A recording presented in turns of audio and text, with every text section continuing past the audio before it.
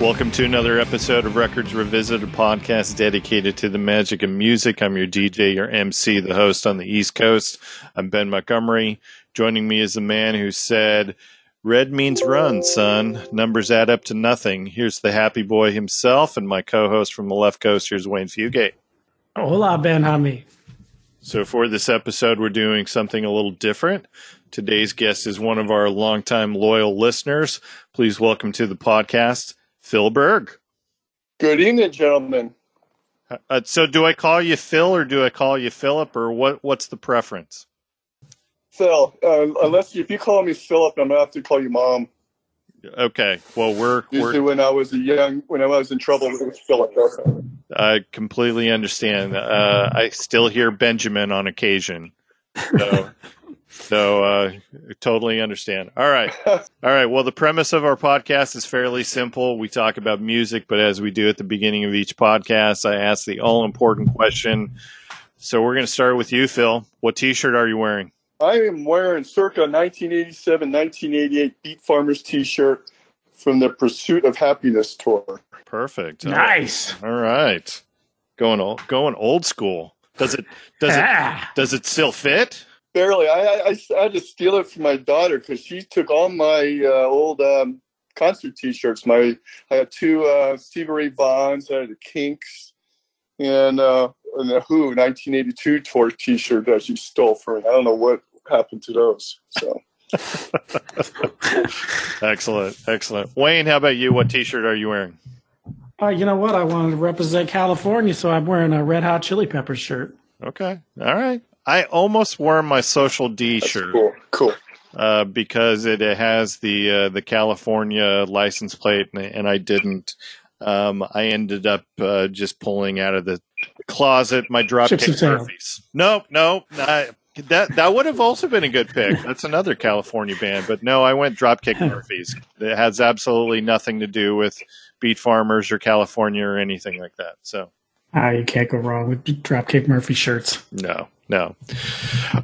Yeah. So as I mentioned, we're shaking things up for this episode. So Phil, you sent me a few different messages over the last year, and you kept asking me, "Hey, when are you guys going to do an episode about the Beat Farmers?" And since I'm not an expert on the band, I finally just said, why don't you join us for the episode? And so here we are. I feel very privileged. I mean, the Beat Farmers goes so back to when I was 17 and 18 years old in high school. And that's how far back I go with them. And it became a, part of my life, I would think, and part of my entire family's life at one point. Growing up in San Diego, there was a lot going on in regards to the music scene. We had Eddie Vedder rolling around with one of his bands out there. My brother was in a band down there, and then in high school, my good friend Mark Tucker, who was currently in a band down there, he goes, "Hey, listen to this stuff." And he pulled out a Beat Farmers Tales of the New West album and put on Happy Boy, and then I was hooked. And then never got to ever see him in bars because obviously I wasn't 21 until 88 or so. And hit up San Diego State and went to a place called the Back Door. And there was, I was walking in with my friend, and this big old tall dude comes walking up to me and steps on my toe. And he goes, "Watch it, maggot," in a very deep voice. And my friend came over, "You know who that is?" I go, "No, that's Country Dick Montana." And I knew who Country Dick Montana was. And I was like, well, I'm not even going to bother to wash my feet for a week because he's the one that's behind Happy Boy and a lot of those songs and, the oddball songs that you hear on these albums and that. So he was kind of he was the mainstay or one of the founding members of the Beat Farmers. Right. The way I describe going to a Beat Farmers concert, even after I turned 21, I was able to go to some of the bars like the Belly Up or the Bacchanal down here.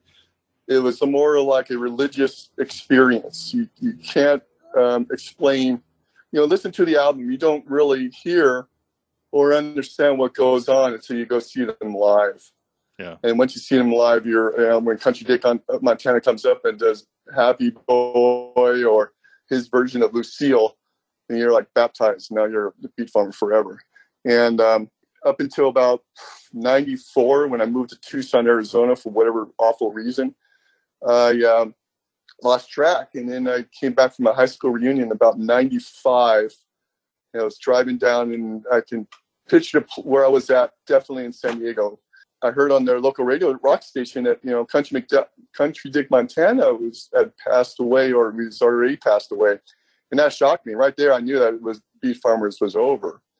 And, fast forward to about maybe 2010, I was going through the, Facebook and Google and all that stuff. I was curious whatever happened to the Beat Farmers. So I was throwing some names in there, and Jerry Rainey came up, and I saw that he had another band called The Farmers. And I'm thinking to myself, I wonder if they're still playing. And I found out that you're playing in 18 over or 18 and under or all ages place in San Diego and El Cajon. And I called up my wife at the time and said, hey, we're going out to San Diego.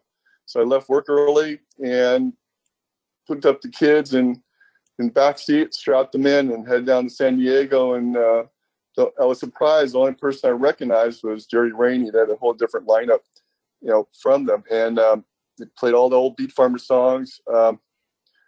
My kids, at the time, my daughter was about 7, my son's about 4 or 5, and they had a little dance floor right at the base to where they played. It was not a high-rise stage or anything like that. So you were up and close with the band. And my kids were dancing around. My son had a Batman T-shirt, and then my daughter had a concert T-shirt that my dad had given her when she told him that he was going to see the Beat Farmers. And they were dancing up there. My daughter's very outgoing and all that stuff. And during some of the songs, some of the band members were pointing at my daughter with the song, about the look, I guess, at the T-shirt. And then during the intermission, Jerry Rainey and his wife Mary Lee came up and to a table we were sitting at and asked us about the T-shirt, where they got it from, because obviously he recognized it. And that was when we really got into became, I guess, friends, because back in the early 90s, before I moved to Arizona, I got my dad and my mom to go see the Beat Farmers at the Belly Up. The only reason is that I wanted them to need somebody to buy me like beer. And so we're up there. Country Dick came up, did his shtick. He did a song called Lucille, a cover from Kenny Rogers. Basically destroyed the song, and my dad was hooked. So I took him a few other times.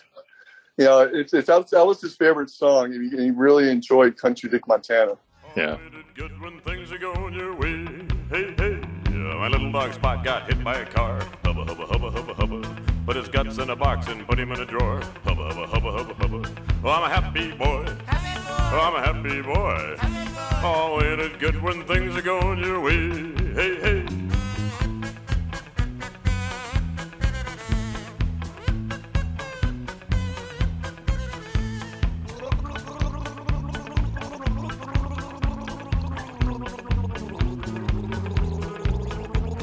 Forgot all about it for a month and a half. Hubba, hubba, hubba, hubba, hubba.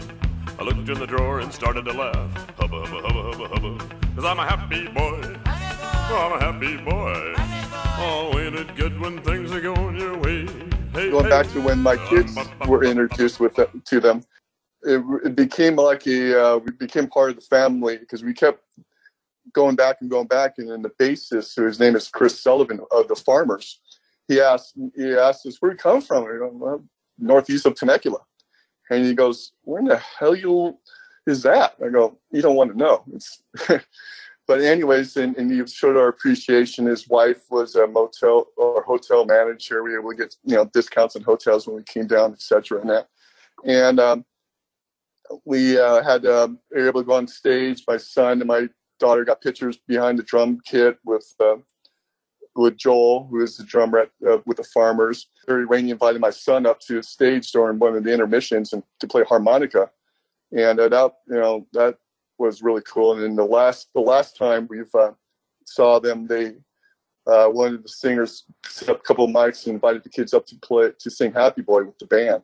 So it's more like now it's more of a family than anything else. I thought it's really cool, and I felt once Wayne mentioned Happy Boy in one of the episodes, I think, I go, why don't you do something? That's when I started connecting, with you. So I felt that this is one of those bands that are really, I say at that time underrated, but were very good, and then that nobody knew about, but a lot of people know about.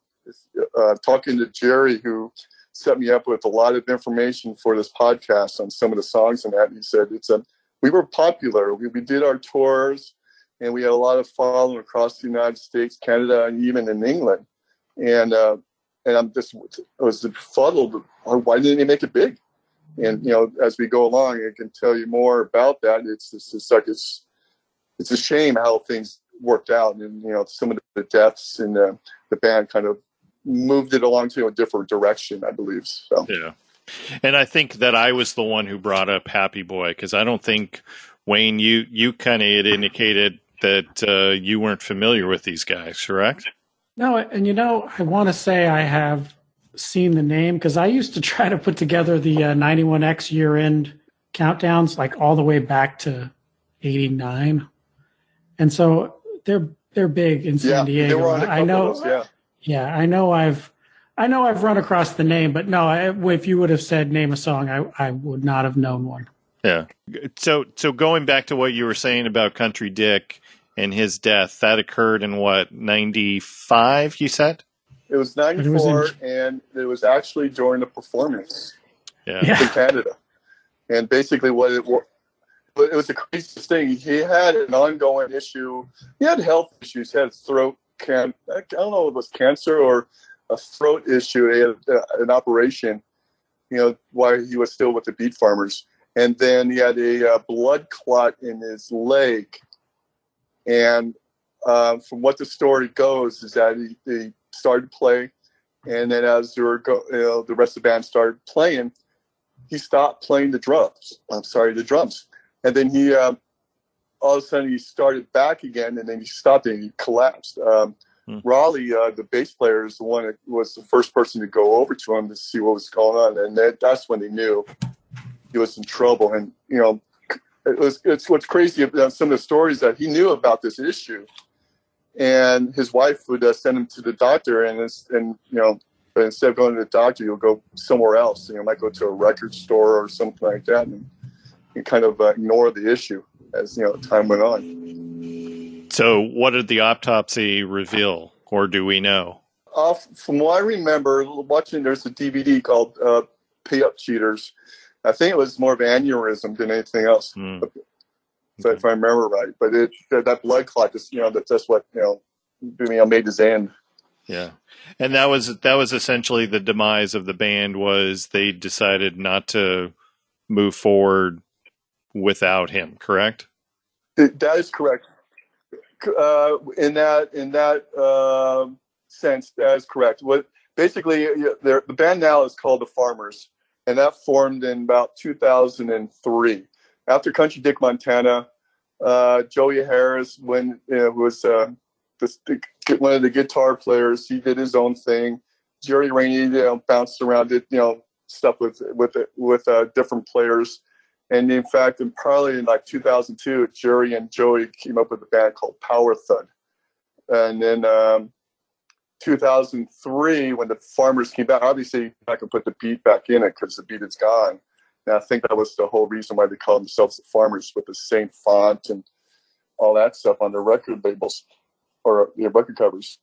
And Buddy Blue, the original guitar player, came back with Jerry and the original bass player, Raleigh, and formed the Farmers again. And they brought in a new drummer, Joel Kamak, who was originally a drummer for a band called the Penetrators, which was a big punk band down here in the San Diego area. Okay. And Raleigh basically left. He had some demons that he had to take care of, and then that's when they brought in Chris Sullivan, who was the bass player for the Penetrators down here. And one thing what Jerry said about Chris is that he had over 100 songs in his library of stuff that they could play. And then they brought in a gentleman by the name of Corbin Turner, who basically sings all the Country Dick songs except Lucille.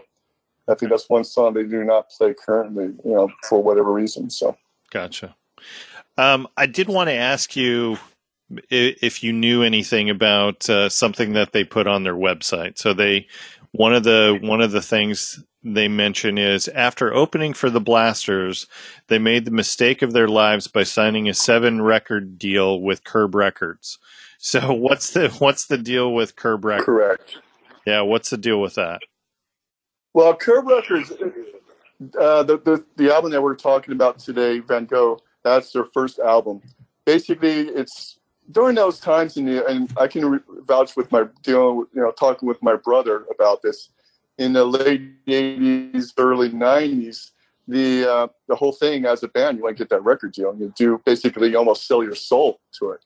And the biggest issue that they had, for one, is that Curb was looking. They didn't really want Buddy Blues songs, and they thought that Country Dick Montana was a novelty. So the music that they were looking for was what they call I think the last podcast with the Reverend was talking about they were looking for teen angst type of songs. Mm-hmm. They sent in over 100 songs to MCA to put on their albums, and most of them were rejected because they weren't angstous enough, if however I can pronounce it. And that really bothered Buddy, and that created a big rift within that band. Country Dick Montana didn't like it at all because but he went with it. He was able to get 2 of his songs on each of the albums, except for one, I think, was just one. But it caused a rift, and they came out with Van Gogh, then Poor and Famous, and then Viking Lullabies, Manifold. They had a live album, which was a Take Live at the Bacchanal, and I remember what year that was. And then the MCA decided to put out that Greatest Hits album, which was not, I guess, authorized by the Beat Farmers. I asked Jerry about that, and he goes, okay. I didn't know that he had released it. So basically, near the end, the last 2 albums, Viking Lullabies and Manifold, were just not as up to par with the Beat Farmers. Basically, they signed it. They signed the contract. They realized what's going on, what they're asking the band to do, and it wasn't what they wanted to do. And so they basically, they were disgruntled about it. They did what they could to get out of it. They were given a bunch of songs by other artists to sing, and they purposely messed the songs up during recording. So they just basically gave up on that particular song. There's one song, Big River, that's on, I think it's the Pursuit of Happiness album that Country Dick purposely messed up on. But it made the album though. So I gotcha. How punk rock is that, Wayne? That's pretty good. Yeah. So why don't we go track by track? Because I think that there's going to be definitely some more discussion on, Jerry's influence and Country Dick, and you will notice as we go track by track that there's 3 vocalists in the band. So Country Dick sings a couple of the songs. Correct, primarily, yes. Yeah. And then Jerry Rainey is on a number of songs. And then Buddy Blue, who didn't even tour with the band. I guess he recorded these songs and then left? He left before the album was released. That's how disgruntled that he was. And he went on and did his own thing. He's very rockabilly-ish. That's his background. And he just got frustrated, and he said, I'm gone, basically. And that's when they went on tour for this particular album, Joey Harris was the guitar player. In the San Diego music scene, everybody knows everybody. Yeah. And everybody's influenced it, because basically Jerry, played with Joey in the past. Country Dick Montana was in a band prior to this with Joey, and it was all a bunch of there's all these tentacles of the music scene. Everybody's associated with somebody somehow in that scene out there. Right. So who ended up singing going forward for the live versions? Who ended up singing those songs? Was it Jerry or was it Joey? Joey did most of them. Okay. It was Joey because of his voice. it relatively matched what Buddy had, in his voice. I mean, and even though, and live now with Jerry, he does a lot of the songs that Buddy sang, like a Blue Chevrolet, which was a Buddy song. Mm-hmm. He sang that live now in the current incarnation of the Farmers. Gotcha. Okay. All right, Wayne. Any other questions to throw to Phil before we go track by track, or should we just dive in? Let's dive in. Okay. Actually, Phil, do you want to answer the Toto's Africa question, or should we just dive in? No, I can answer it, and I'm gonna, I'll be upfront with it. I like the song, but as you know, I drive from Lyft and Uber, and I've been taking sort of impromptu polls, and or probably about the few people that I asked, is like 3 people like it, and one lady was very disgruntled about Toto's Africa. I polled my kids. My son loves it. He's 12. He loves Toto's Africa. In fact, if we make a tour down to San Diego, we do what we call on YouTube, everybody has a choice of song that we can search and listen to. And Toto's Africa is always on his request list. Gotcha. My daughter, who's 17, going on 25, she hates it. But so it's 50-50. So there we go. All right. So Wayne, you got at least 2 people for you. Right. It's good. I need it. And I was going to say the 3-to-1 ratio is about what Wayne is at right now as well. So it's about a 3-to-1 ratio in my favor. That is. Yeah. Yeah, it's been a while since I've updated the Toto tracker on Twitter, so I'm a little behind on that, but whatever. All right. So as a reminder, our scoring is based on number of songs on the record. So Wayne, how many songs on this record? 11. Means our top song is going to get 11 points. Next favorite, 10 points on down to lowest score of 1. Here we go. Let's kick off Van Gogh with the song called Riverside.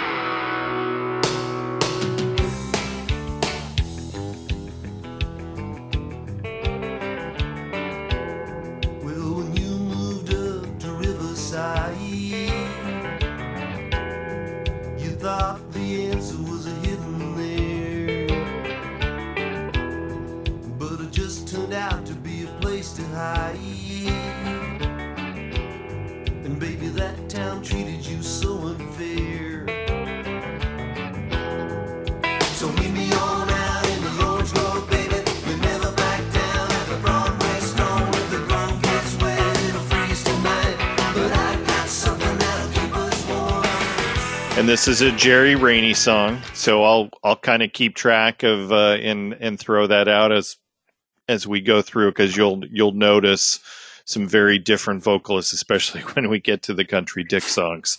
Very different vocalists. And you're going to notice there's different writers for some of these songs, and I can fill you in regards to those writers and who they are if you need to as well. All right. Sounds good. So at first listen, I thought, oh, this is a nice love song. I'm pretty sure this is not a love song, though, right? No. Well, first of all, it's so California. No, definitely not. It's definitely not. It's definitely not a love song. Basically, I'll tell you, it's a drugs song. It's about the use of drugs. And when you sent me the lyric list, the lyric list was wrong on one of the sections. You talked about the Broadway store or whatever it is. It's actually called the Broadway Stone, and that's in the city of Riverside back in the 70s. It was known as Drug City. Gotcha. And a lot of the kids, acid and pot, and the Broadway Stone was the place, and the Orange Grove is the place where they go and get high. And that's basically what the song is all about. There you go. And one of the notes that I took from their website was it said the song Riverside received some radio airplay, and then the band was asked to make a cheesy Budweiser radio commercial using the music from Riverside. So I don't recall the Budweiser commercial, so I'll take their word for it. So I don't recall. Yeah.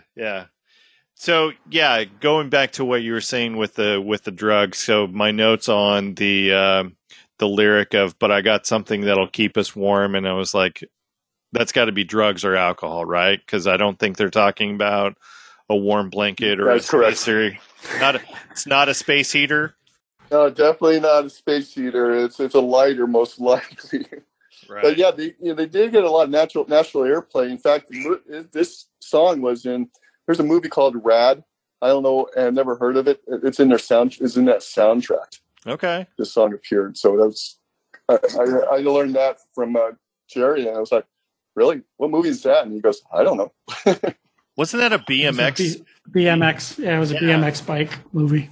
Yeah. So probably, 80, probably at least in the early to mid 80s when the BMX craze was going on. Yeah. But I love this song. It's so California there was like all of these things that you can hear in this song. Like not only, punk rock and new wave and rockabilly, and it's, alt country, it's got a country tinge to it. It's got all these great sounds. I mean, like say just, the bands Wall of Voodoo, X, all these bands, you can hear, influences in there from them. And then, like I say, the lyrics, I love it. He spins it in this. So it seems like it's about a love affair or something, but it's so dark. Like, and that last verse is just, it's just crazy with the, saw your face in the gypsy's eyes. Mm-hmm.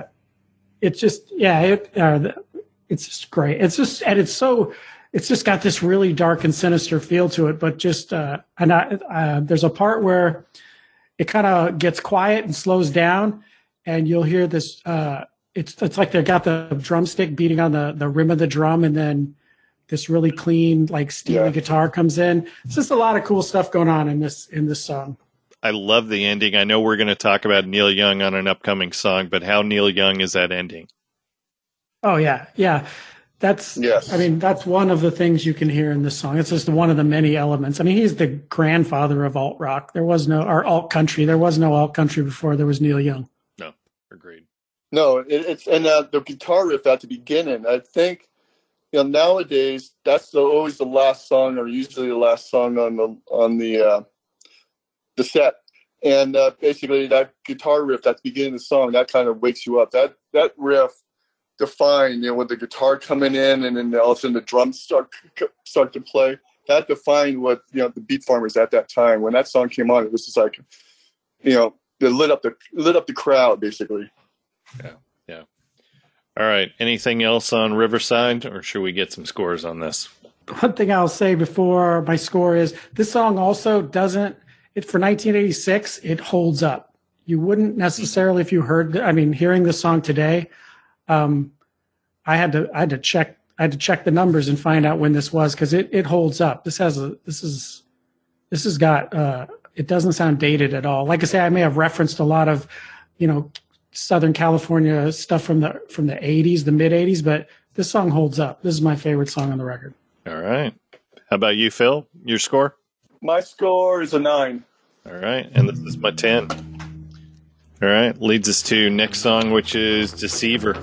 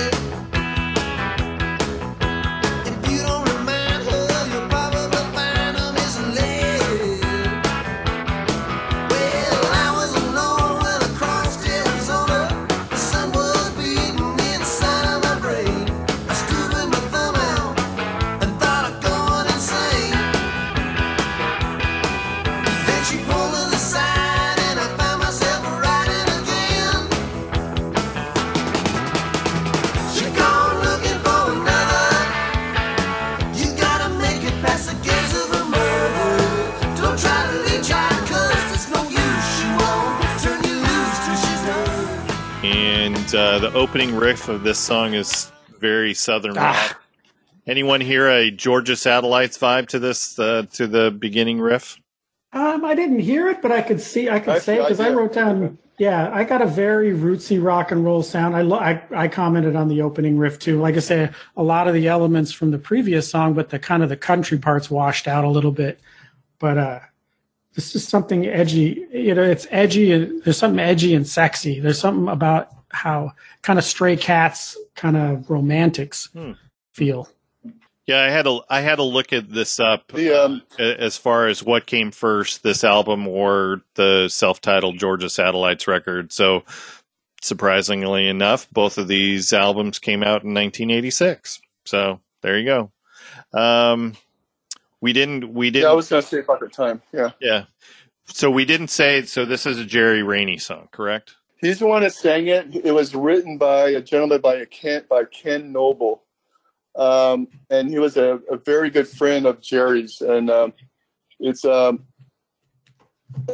basically the song is about a relationship where the lady cannot be trusted. That's all it was we got in regards to that. And basically, Ken he was succumbed to lung cancer. He basically was a chain smoker. He smoked unfiltered Camels, from what Jerry was saying, but. It was again about a relationship where the lady couldn't be trusted. She's gone looking for another. You've got to make it past the gaze of her mother.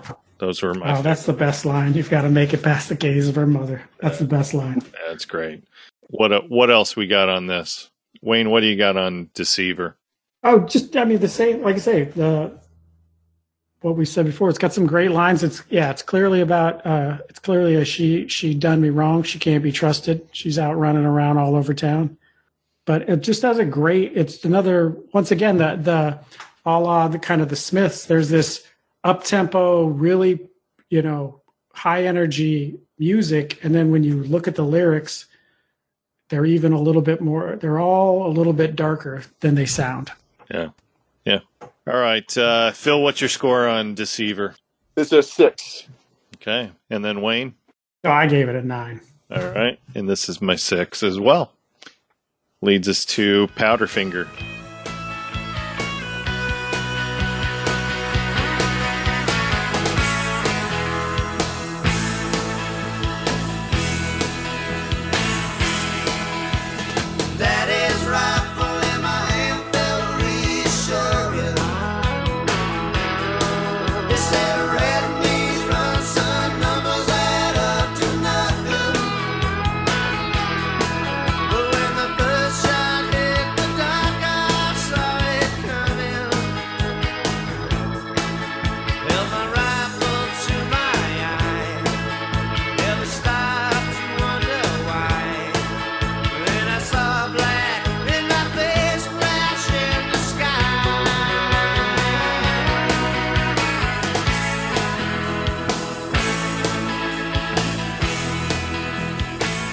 Yeah, if the singer sounds a bit different, you are correct. That's Buddy Blue singing on this one, correct?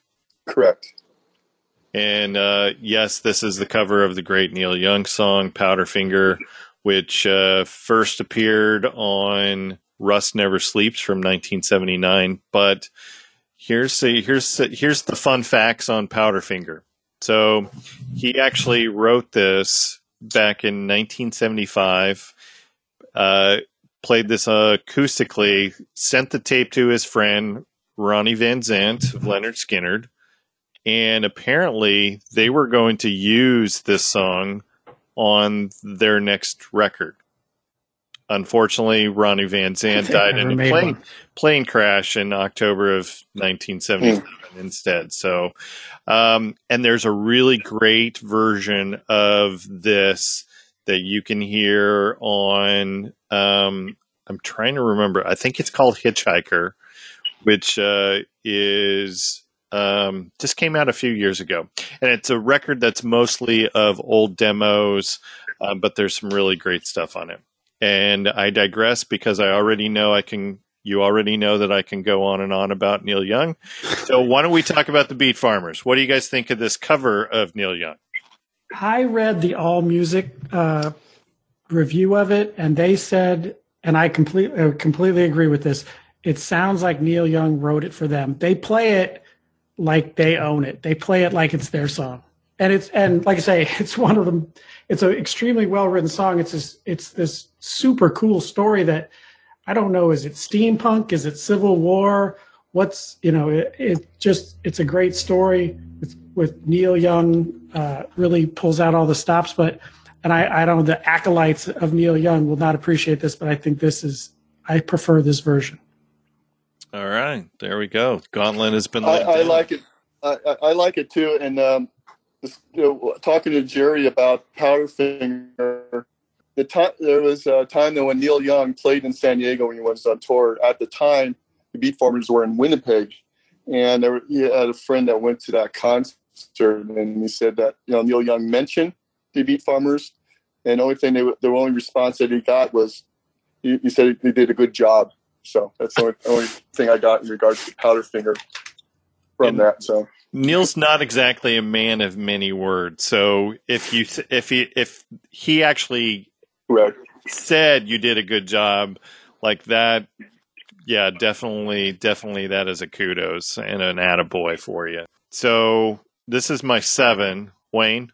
Well, this is my 10, and this is also the song I want to say I got a couple of songs that I'm not very kind to Country Dick Montana, but this is the song where I really started to appreciate him as a drummer. He's not fancy or super technical, but he keeps the beat, and he's got a great a deliberance to it. He's deliberate in his drumming, and this was the song where I heard that drummer part of him.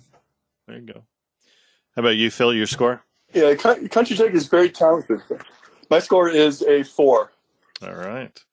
Next song is 7 Year Blues. It's been 7 long years since I first left this town. Woman and the life I love so. 7 long years and some hole in the ground. An iron cage I call my home. Barbed wire all around my home. I got laid off one winter and I could not find work. I passed a little weed on the side. The authorities, they rewarded me with 7 years on the inside. 7 years time I divide. Now my baby's married and she's got 3 kids. Now ain't that a kick in the head? She says she don't care if I die or live, but I feel And Buddy Blue also sings this one, correct, Phil? That is correct. And it was the only song ever that Country Dick Montana and Buddy Blue co-wrote. Oh. And I listened to some of their back catalog. This sounds more like their back catalog, at least to me. Since you're the lifelong fan, Phil, is that fairly accurate? They had tons of songs. In fact, before the Pursuit of Happiness, for example, or the Van Gogh, they were playing these songs well before the album was released. In fact, during the Tales of the New West, they were playing these songs. So yeah, a lot of these songs have been around in their catalog for, probably 83, 84. They formed in 82. So it's we go to their shows. A lot of these songs, even the next song, and then that we're going to be listening to was in their catalog too, way back when. It's just a matter of they have all these songs. You get through the record contract, and then you go on from there. So, but yeah, this is one of those songs that's been around for a while. Yeah. Wayne, what do you got on 7 Year Blues? I don't have anything bad to say. I think it musically starts to mine some previously worked territory. But this is another one where somehow the story gets lost in the rockabilly high tempo music, because when I read the lyrics, I was like, that's actually a pretty good, a very, very good story. This guy gets out of prison after 7 years, and his girlfriend's moved on. His best friend, who's a Vietnam vet, has some issues and ends up shooting a cop. So there's this really interesting story that I don't think you hear when you hear it all together. Yeah. And I'm ashamed to say that it's the character that you're referring to is named Ben. That's true. You didn't sell drugs, did you? No, never. No. And talking to Jerry about this, what he remembers it's based on a fictitious character. This guy again, he went to jail. I think it was for selling drugs. He lost his job. Selling weed. He moved on and got pregnant. All right. That's the whole story behind it. So. There you go. All right. So Phil, your score on this one? 8. And then Wayne? 3. And this is my 5, which leads us to the first of 2 car songs. This is Blue Chevrolet. In the Space Lodge Lounge, in walks, no shoes, no service, as the plates hit the ground. And her 2-week notice just blew into town. There goes a red-headed legend in a blue Chevrolet. He cools the evening with a blue ribbon beer. She's chewing gum in his right ear. Broke down in Bedrock Canyon, she dropped her clutch and pressure plate. The redhead took 2 chords, and now she's running great. There goes a redheaded legend in a blue. And this is another Buddy Blue song, correct? That's correct. And songwriting credits are who? Paul Kamansky. He was a local. He wrote a lot. He had his own bands here and there in the San Diego area. Wrote a lot of the Beat Farmers songs. I mean, a lot of them. And this is one of them. And it was basically back at Paul Kamansky. Back in the '80s, had a band called Comanche Moon, and he opened up for the Farmers one of the shows, and he did his version of Cinnamon Girl, obviously another Neil Young influence, and I thought it was a lot better than Neil Young's Cinnamon Girl, so that's what I know. And but the story goes, I mean, it's actually based on a place in Gila Bend, Arizona. There's I think I sent you the picture of it.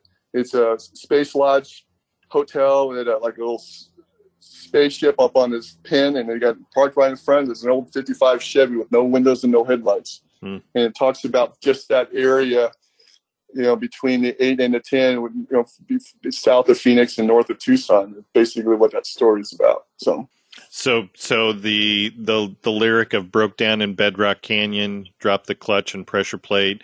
The redhead took 2 quarts. So there is a Bedrock Canyon.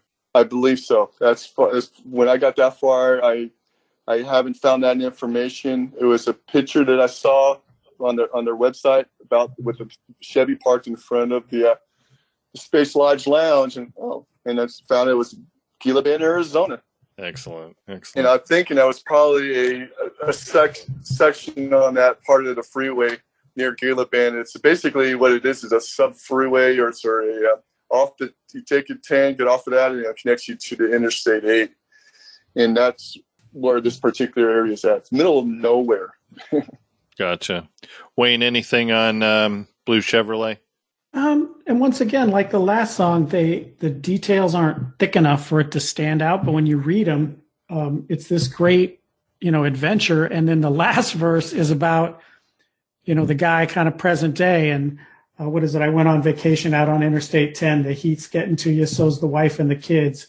Rise up off the blacktop like a pagan god and blow on by you like some mirage. Like this car is, like his escape, and it transports him back to those times. And so there's a really, once again, an interesting story that somehow it's just not, it doesn't get out when the song is played. It seems like if you're driving on a vacation with the family and the wife and kids are just bothering you, it's like the movie Vacation with Christy Brinkley. Chevy Chase is kind of in La La Land, and then all of a sudden he snaps out of it and he sees his wife and he sees the kids in the back seat. It's almost something like that. All right. So since this record came out in '86, so one of the questions that I know that we used to ask each other back in the day. So You guys a Chevy or are you a Ford man? I'm a Ford man. But you, Phil? Chevy. Okay. I'm a Chevy man. Only reason being is because my ex-wife's husband is a Ford person. So. Gotcha. All right. Well, I got to go with the sentimental favorite of being a Ford guy because my very first car, Maverick, the Ford Maverick, 1970. I named my. That's the hot car. Oh yeah. It's not true, but you could say I named my son after that car. That was it. I'm going to go with But it. it's not true. That's I named him after Tom Cruise and Top Gun. But Bedrock Canyon is east of Las Vegas. There you go. All right. Actually, quite a ways east. The power of Google. Okay. All right. In Arizona. This is my 3, Wayne. 4. This is my 4. And then Phil. 5. All right. Next song is I Want You To.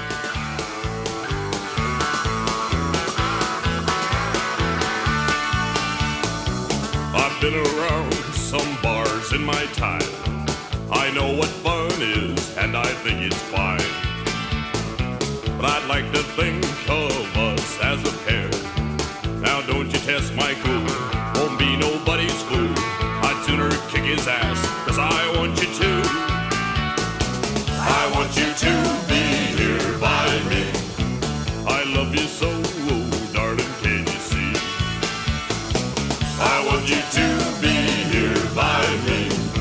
Already had enough, don't wanna play your bluff, 'cause I want you to. Yeah, this is a Country Dick song. So you've had Jerry and Buddy so far. You absolutely know a Country Dick. There's no mistaking. There's no There's mistaking. no mistaking. So Phil, I want to go back to what you were talking about of the, why were you guys not, big? So I kind of have this theory of, so my introduction to the Beat Farmers was definitely the song Happy Boy. And I was actually kind of surprised initially when I'm diving through this record and I hear Buddy and I hear Jerry's voices. So do you think that the fact that people may have been like me and thought, oh, Happy Boy is either A, a novelty song, or B, all of your songs must sound like Happy Boy with that really deep Country Dick voice, and I don't want to listen to that? Like, I don't know if I would want to listen to an entire record of Country Dick's voice. And it's funny you say that because he released an album way back when doing covers of Boy George and Led Zeppelin and one other stuff and some of the other stuff he wrote on his own. But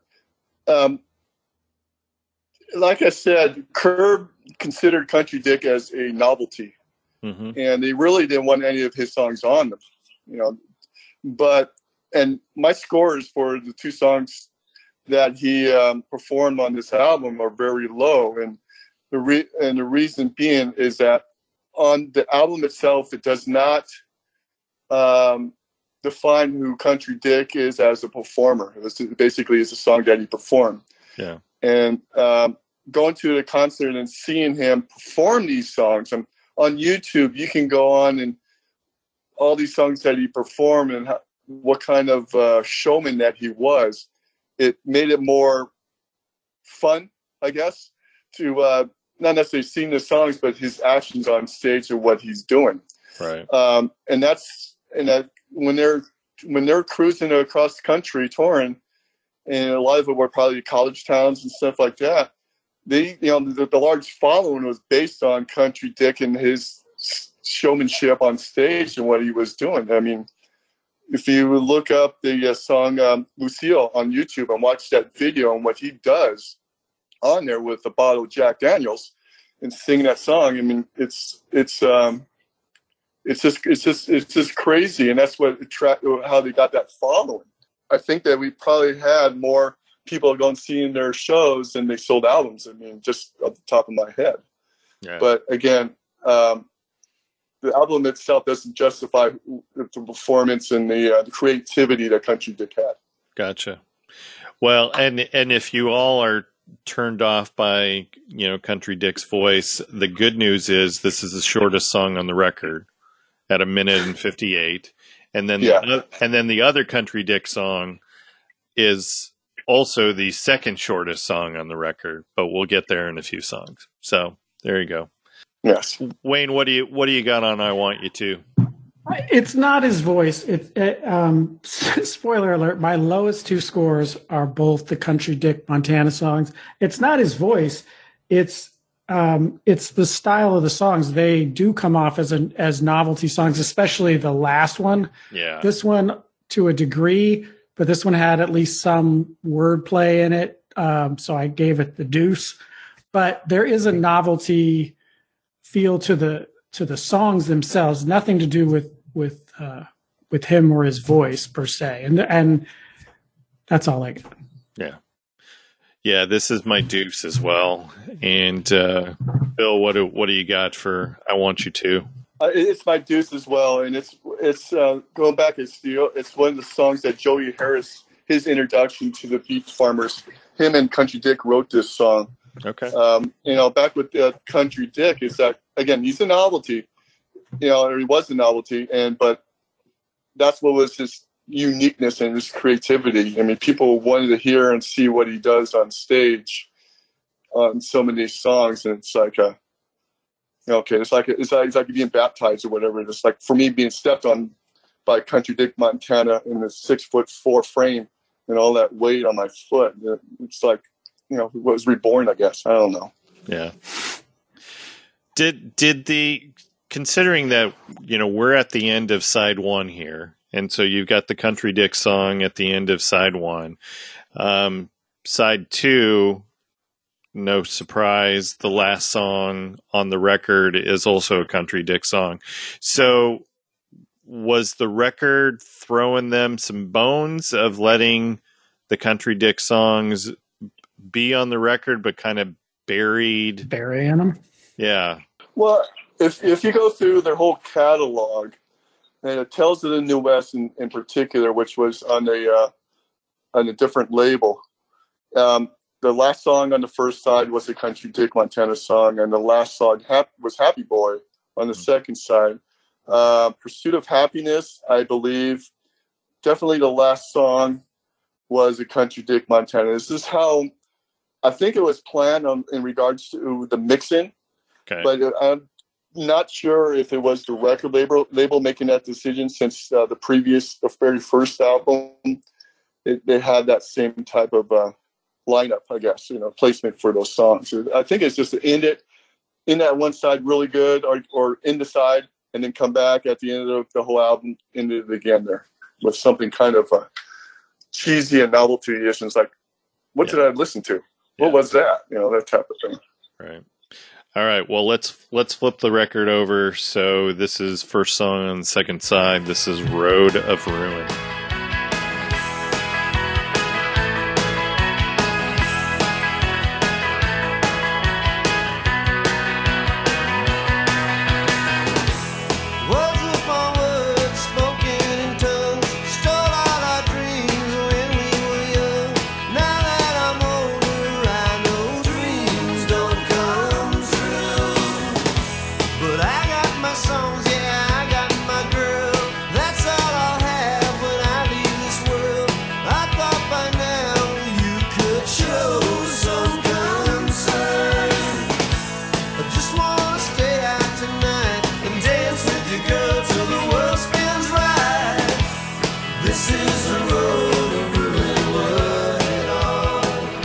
Phil, get us started on this.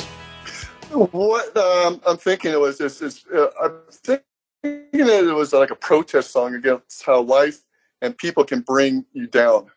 The only answer is go out and party and give yourself a little fun, little comfort there. Basically, it's basically the message I'm looking at is that forget about what happened in the past, live for now. Is what it is. I mean, I think the road to ruin is that we do things that we are questionable, and there's a lot of regrets in the past that we have had. But let's forget about that and just live for right now and go from there. Moving on, right? This is a Jerry Rainey song. We didn't touch on that. Who Correct. the singer was. So I just want to say this, and this is a big compliment to the band, because I Googled to make sure that this wasn't a Bird song originally, because it totally sounds like a Bird song to me. It's funny that you say that, because you know who and not that I felt like it sounded like specifically this song or this guy, but it absolutely reminds me of Dave Edmunds' version of Girls Talk by Elvis Costello. Oh. It has this super punk, or not punk, but pub rock, the rock pile with Nick Lowe and Dave Edmunds. And it just has that, which makes a lot of sense for the time. And I mean, if you're going to be influenced and all the different influences that they use, it just didn't shock me. But that's absolutely this jangly guitar and the way he sings it. It absolutely reminded me of Dave Edmunds. Yeah. Okay. I can totally see that. All right. Anything else on Road of Ruin? Should we get some scores? Let's do the scores. Phil, what's your score? That's my 11. All right. And then Wayne? I gave it an 8. Another one that's lyrically darker than the beat would let you believe. There you go. And this is my 9. And next song, our second car song, Buy Me a Car.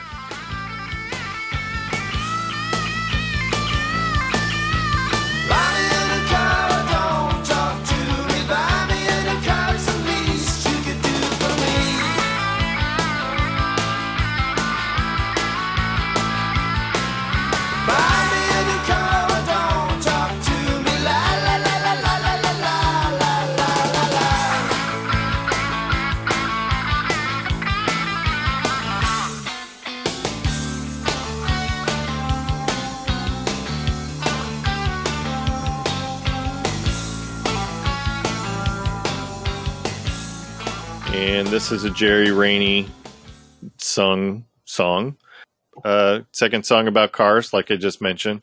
And I just mentioned that I'm a Ford guy, and they mentioned that the Ford is dead. So at least the Chevy is still running, right? The Chevy is smoking, but the Ford is dead. Yeah. New clutch. Yeah. Pressure plate. Yeah, and if you want an anatomy of a car, just read one of the verses where he talks about chrome and rubber and rack and pinion and all that good stuff. So there you go. This is not a super memorable song for me. I had to keep coming back to this one because I was like, what was that one again? Oh yeah.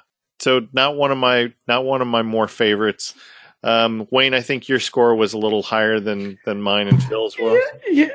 And you want to know why? Because it reminded me of being 16 and only wanting a car, like not just that desire to drive and to have a car, and the Maverick with the seat that wouldn't stay up. There was a spare tire in the back. I don't believe the defroster fan didn't work, so we had to keep the windows rolled down in the pouring rain and cold. But yeah, I don't remember any of us complain. We might have complained, but you drove it like it was a brand new Cadillac. So it made me. The song kept reminding me of that feeling in that time. Yeah, I got what I paid for. I paid $150 for that car, so I got what I paid for. Yeah, it was a legend. Legend. Just keep in mind that had a 302 in it. I have yet to complain about the car. I love that car. Yeah. Anyways, ugly. My first car was a Pontiac Grand Prix. All right. Yeah. Yeah, I had a Pontiac Grand Prix in 1976 one, and it was a 454 in it, gas guzzling, nice. And I paid $500 for it there. But and you got like 4 miles per gallon. But right? I'm gonna downhill with a strong wind, basically. Yes. Yeah. But I'm gonna cry on the your thoughts about this album. It's not really about a car. It's about Jerry Rainey had this. It goes back when Jerry was 16 or 17. And it was about this guy. He was a bass player in a band in San Diego called Boxman. and his girlfriend was rich and a little, I guess what Jerry said, a little chunky, and basically he used her for her money. And they were called the Voxmen because they had an endless, incredible stage full of Voxmen amps and equipment that she bought for the band. She bought the stage clothes and whatever they could do to look good and all that stuff. Basically like a sugar mama. He was working on her to buy him a car. And he was basically describing what he wants. And the guy, the bass player, was like a spoiled little brat and pounding that he needs, trying his best to get his way. And she was like, it was one of the things that she said she wasn't going to do. Hence the last verse of the song. And Jerry had this in his mind since he was like 16 or 17, and he didn't write it long until the Beef Farmers, became a band and all that stuff. So basically that's what the song is about. Gotcha. Love the bio info. All right. Wayne, what do you got for a score? A 6. And then Phil? I got a 3. And then this is my 4. And then next song is Gun Sale at the Church.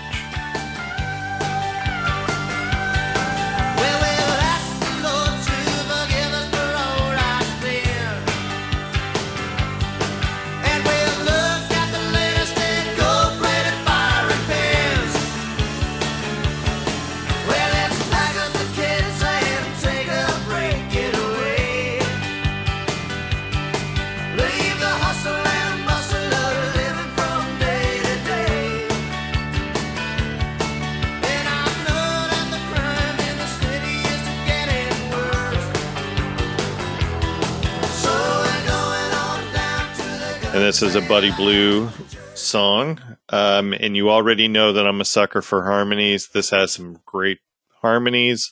I love this song. This is my highest score. Keep in mind that this song came out in 1986. This is the one that I feel bad. This is the one I feel bad about my score. Like I wish I had some 8s and some 9s because I actually love this song. I love how it's not a novelty. It's so sarcastic and smart assy. And I wish I didn't. Yeah, that's one of the great things about this album is you take out those 2 Country Dick Montana songs and maybe throw in another Jerry Roney song. And I am surprised they're not bigger either. And I think Curb, which was a country label, I mean, this one, if you put a pedal steel guitar in this thing people would have not got the joke, and this thing could have climbed the country charts in 1986. Could not have gotten the joke, right? It could have. It's and this is a really, really cool song. But the song was Buddy had this song and performing this song way, way back in probably the early 80s. And this is the song really one of the songs that kind of got in the record contract originally with Rhino. But it was one of the songs that was put on the Van Gogh album. And this is one of the only songs that actually the record company liked to put on the album from Buddy. Interesting. The bio of the song is really, it's more tongue in cheek, just like what you're saying, Wayne. It's basically, it's aimed at all the southern states that are, the God-fearing folks in the South and out to have a good time. But then again, they really promote their rights for the Second Amendment and all that stuff. The whole thing, thou shalt not kill and take a back seat, basically. Right. No, basically that's what it is. It's a tongue in cheek. And it's like one of those things like, here's the Southern Baptist folks that are, preaching love thy neighbor, but, have that gun. And if the neighbor comes over and, in a negative way, then they're going to use that gun, Yeah, the line of, well, my 2 main men are Jesus and John Birch. So John Birch. Yeah, you got to love the Jesus and you got to love the anti-communist stuff because, that's what the John Birch Society was all about, was anti-communism. And again, look at when this was made. This was 86 was peak Cold War period, wasn't it? So. Oh yeah. Yeah. All right. Yeah. I just Yeah, like yeah, I say, that this, was the Reagan era. Oh yeah. All right, I already mentioned this is my top score. So Wayne, what do you got? like I say, I sadly give it a 7, but it is more of a reflection of how strong the album actually is. Because this is a great song. That's great. And then Phil, your score? A 7. All right. Next song is Bigger Fool Than Me. Said before about 100 times. Never give your heart away, 'cause love is blind. But then I give it up anyhow. And then one day I found I've been brought over now. I got this broken heart of mine. Just got another sucker on the line. Well, we both ended up with something after all this time. I got this broken heart, you see. Should found a better deal with a bigger fool than me. Yeah. All right, so next song is Bigger Fool Than Me. And Buddy Blue sings this one. And this was one of those songs that when I first listened to this record, I had it as low as like my 3. And then the more I listened to this record, this song really grew on me. I really grew to really dig this song. Phil, what do you like about Bigger Fool Than Me? I like the way the song is put together, the musical, the lyrics, and how it's sung is basically how I enjoyed it. Because this is one of my top songs.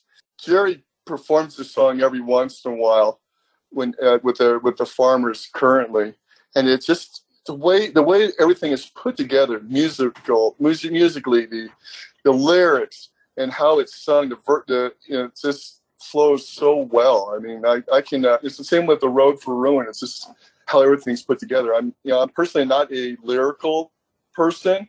I just like how the music sounds all together. So, but this is one of the songs that it was written by the Farage brothers. I'm not sure. Back in the 80s, they were known as DFX2, and they had some airplay on MTV with some of their videos. They're kind of local twins, duo guitar singers in the San Diego area. I saw them open up for the Beat Farmers a couple of times. A lot of talent, and they play every once in a while. But right now they're up in Wayne's neck of the woods. I think it's Ballard, Washington. I think is where they're at right now. Nice. There you go. They have a legitimate business, but when you're up there and you just look them up, they might be performing some of the local dive bars or whatever it is. Basically two twins playing guitar, but they had quite a following down in San Diego when they were around. But I guess they took legitimate business or jobs and had to pay the bills. Interesting. I could see a band like Brooks and Dunn or Montgomery Gentry doing this song. I got 2 words for you: Dwight Yoakam. Oh, I could totally see Dwight having a hit with this. Yeah, this has that. Yeah, when I was listening to this, I was like, God, I wish somebody should get this to Dwight Yoakam. He would kill this. Yeah, it's great. Let me throw in a Dwight Yoakam story. Dwight Yoakam was influenced a little bit by the Beat Farmers back in the day. There was a time they were playing the Beat Farmers playing in the Midwest, and way back in the early 80s, probably about 85, 86-ish or so. And Dwight Yoakam, in his infancy, opened up for them. And Jerry was quoted as saying that he heard his voice and he just like, wow, this guy's going to go somewhere. There's I know where we can edit parts of this out, but there's so many influences that the Beat Farmers had on different bands that you have heard of in the past, like Los Lobos, Concrete Blonde, those type of bands out there. Even the Blasters, for example. Even though the Beat Farmers haven't really came really as big as those bands, but they had some sort of influence. In regards to Smithereens is another one of those bands. Yeah. That we have that we listened to in the past that had some sort of influence by the Beach Farmers or vice versa. Gotcha. All right. Scores. This is my 8. So it climbed all the way from 3 to 8. Wayne, your score? Yeah, 5. But like I say, everything there was a big drop off from 3 to 2, but there's not a. It's very close. 7, 8, 7, 6, 5, 4. There you go. 3. Phil? It's a 10 for me. There you go. And then let's wrap this up with Big Ugly Wheels. In the front seat of my car, well, big ugly wheels rolling on down the line. Big ugly wheels dragging that gal of mine. With the should let her roll. Lord, her life's so sinful. Her home is on the road. Each night she's with another truck stop man that's carrying a heavy load. She wants me to be true to her. She comes home once a month. Her mustache caked with vomit and teeth marks on her butt. Well, big ugly wheels rolling on down the line. Big ugly wheels dragging that gal of mine. With the should let her roll. And yeah, this is another Country Dick song and totally my least favorite one. I just never got into this song.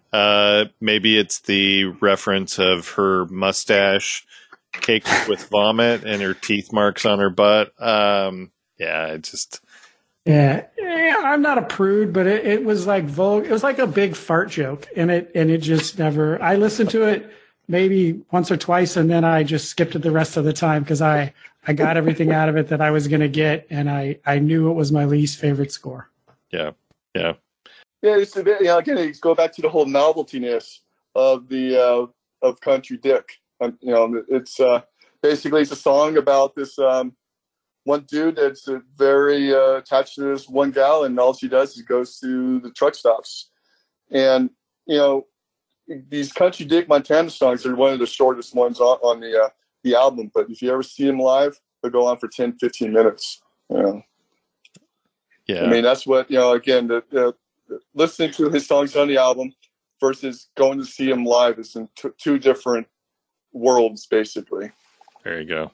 All right. Well, this is my least favorite. Wayne? Same. Yeah. And then Phil, your score? Ditto, number 1. Yeah. Or 1. There you go. All right. Anything else that you want to bring up since you've got all the background information on the Beat Farmers? Anything that we missed that we didn't cover during our analysis here? Well, the album cover, I want to talk a little bit about the album cover. That's actually Jerry Rainey's van. I forget what year it was. And he had the bottom galvanized, a big old engine in it. And they took that on tour across the country a couple of times, during the Tales of the New West thing. And, basically what the story goes, he woke up one morning, it was frosty outside in San Diego, which is rare. And basically he took his finger and wrote the Beat Farmers on it. A friend of his took a picture. Well, actually, he took a picture because he likes photography. And that became the album cover. It's one of those unique things. I was surprised that they really were able to get that by without somebody else putting in some other ideas through it. But that's the whole idea behind the album cover. There you go. And the only other things that bring up is there's so many influences that the Beat Farmers either had or hadn't. They were Harry Shearer of The Simpsons. His favorite song was California Kid, and every once in a while during production of The Simpsons he would play that, and there was wondering what the heck is the song from. They have had some movie appearances with their songs. A lot of the songs were Curb music Curb music songs, like for example the teenage Teen Wolf, Major League, Garbage Pail Kids, and Rap. And there was talk about the song Happy Boy going into Dumb and Dumber as one of the songs on the soundtrack. But, as with But I think what happened is that Matthew Sweet came in and knocked off Happy Boy and put one of his songs instead. So Yeah. But yeah, it's I asked Jerry, is that if with how the music business, the music industry has evolved from then, where everybody was fighting to get that big record contract, to now where everybody is keeping their own stuff and trying to do it independently, which as the Farmers, which they do, they release all of they have 3 albums out themselves. They have their own merchandise and all that, and they control all the stuff. If that environment was during in the 80s, how successful would they be? And he wasn't sure, but I'm thinking that it would have been, without the internet, it would be much more of a challenge than what they got during that time. Yeah. But if they do the same thing with those songs now, shoot, with all the way the internet is, they could be a lot bigger than what people would think of them as. I guess like, for example, when I first started listening to the podcast, Carolyn Spence, I got really big on her, but it was all basically what she was trying to say. And then the last one, Casey, really is like that her interview really got to me too. It's like, because it all hit home. But anyways, that's all I got on the Farmers. Really, when Country Dick left us in '94, it was like, for me, it bothered me when I heard that. And then hearing later on that Buddy Blue passed away in 2003, I think it was, from cancer, and it was that hurt me too, because here are these figures from when I was in college and high school that were roaming around San Diego, kind of like heroes to me. They're gone. Is that you put a kind of little perspective in what life is about too. So Yeah, that's all I got. yeah, that's how I felt when Chris Cornell died, because he was the god of Seattle. Totally get it. All right. Any guesses on what our top 5 looks like? What do you think our number 1 song is? Riverside. Let's say Riverside. Yep, Riverside got an average score of 10, followed by Road of Ruin. That's our second score with a 9.3. Gun Sale at the Church, I kind of kicked that up because that was my top score, so that was third. Bigger Fool Than Me was our 4th, and then we had the tie for 5th. So Deceiver and Powderfinger were tied for 5th with a average score of 7.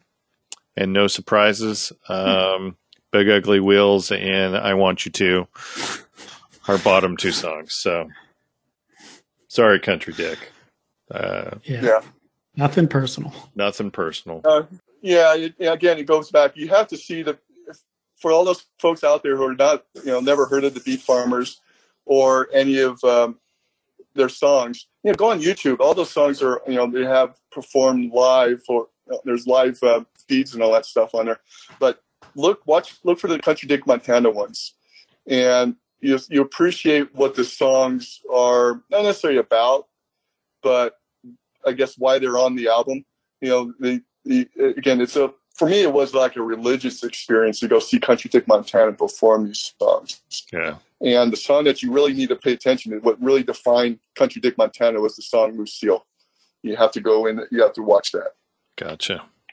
Phil, this was great. Thank you very much for bringing this up to our attention and doing this deep dive. I'm sure, I don't know if there's any podcasts out there that have done a deep dive on the Beat Farmers. So thank you for continually messaging me, and we finally got you on.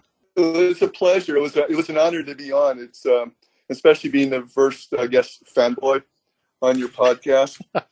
It's really cool. I mean, and I'm hoping that I'm just hoping that you'll be able to get some of the players involved. I guess you're going to ask the question, who do I know that you don't, that I'm working on? It's one of those things where you can lead the horse to water, but can you make them drink it? I sent you the information for Jerry. I can get you working on Chris Sullivan, who's the current bass player for the Farmers. But I think, Wayne, you really dig him because he's a punk rocker himself. Played for the Penetrators. Joel Kamak, the drummer for the Farmers, was drummer for the Penetrators. He's another punker, but both of them really have some knowledge on music itself. And hopefully that will lead on to some of the other players, like the Frage brothers, for example, up in your area. Mojo Nixon will be another one, because Mojo opened up a lot of concerts for the Farmers. And have you guys heard of Mojo Nixon? Oh yeah. Elvis is everywhere. Yeah, there's one. The first album with Skid Roper. There's one called Jesus at McDonald's at Midnight. Oh yeah. And all it was a guitar and a big old Sparklets bottle. Yeah, it's percussion. But the one thing, the concert I went to when Country Dick Step on My Toe, Mojo Nixon opened up for them, and there was nobody standing at the rail. We're normally, everybody would crutch about it. Everybody's got these kazoos out waiting for Happy Boy to be performed. And everybody was back a few feet. And what I learned is that when Mojo Nixon sings, he spittles a lot. It's like you don't want to get a shower, so you stand so far back. But that guy is super, super creative. And, Joey Harris might be an option too. He's a very talented individual. I saw him in one of his bands called Joey and the Mentals, and he plays a lot of the Beat Farmers songs from Pursuit of Happiness and on.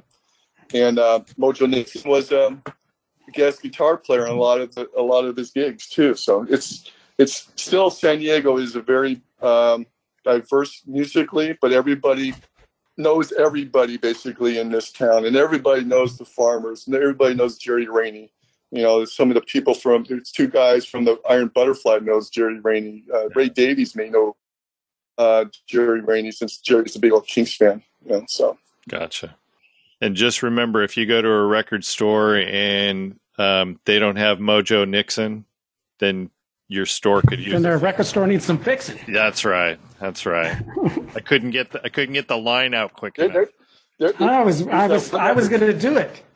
I didn't know I had it chambered up. I shouldn't have waited. There's a record store in Ocean Beach in San Diego area that has all the Beat Farmers stuff you can get your hands on, all the local stuff that hasn't been released, or maybe on demos and things like that. And they do have a lot of Mojo Nixon stuff, because Mojo was originally a San Diego East County guy.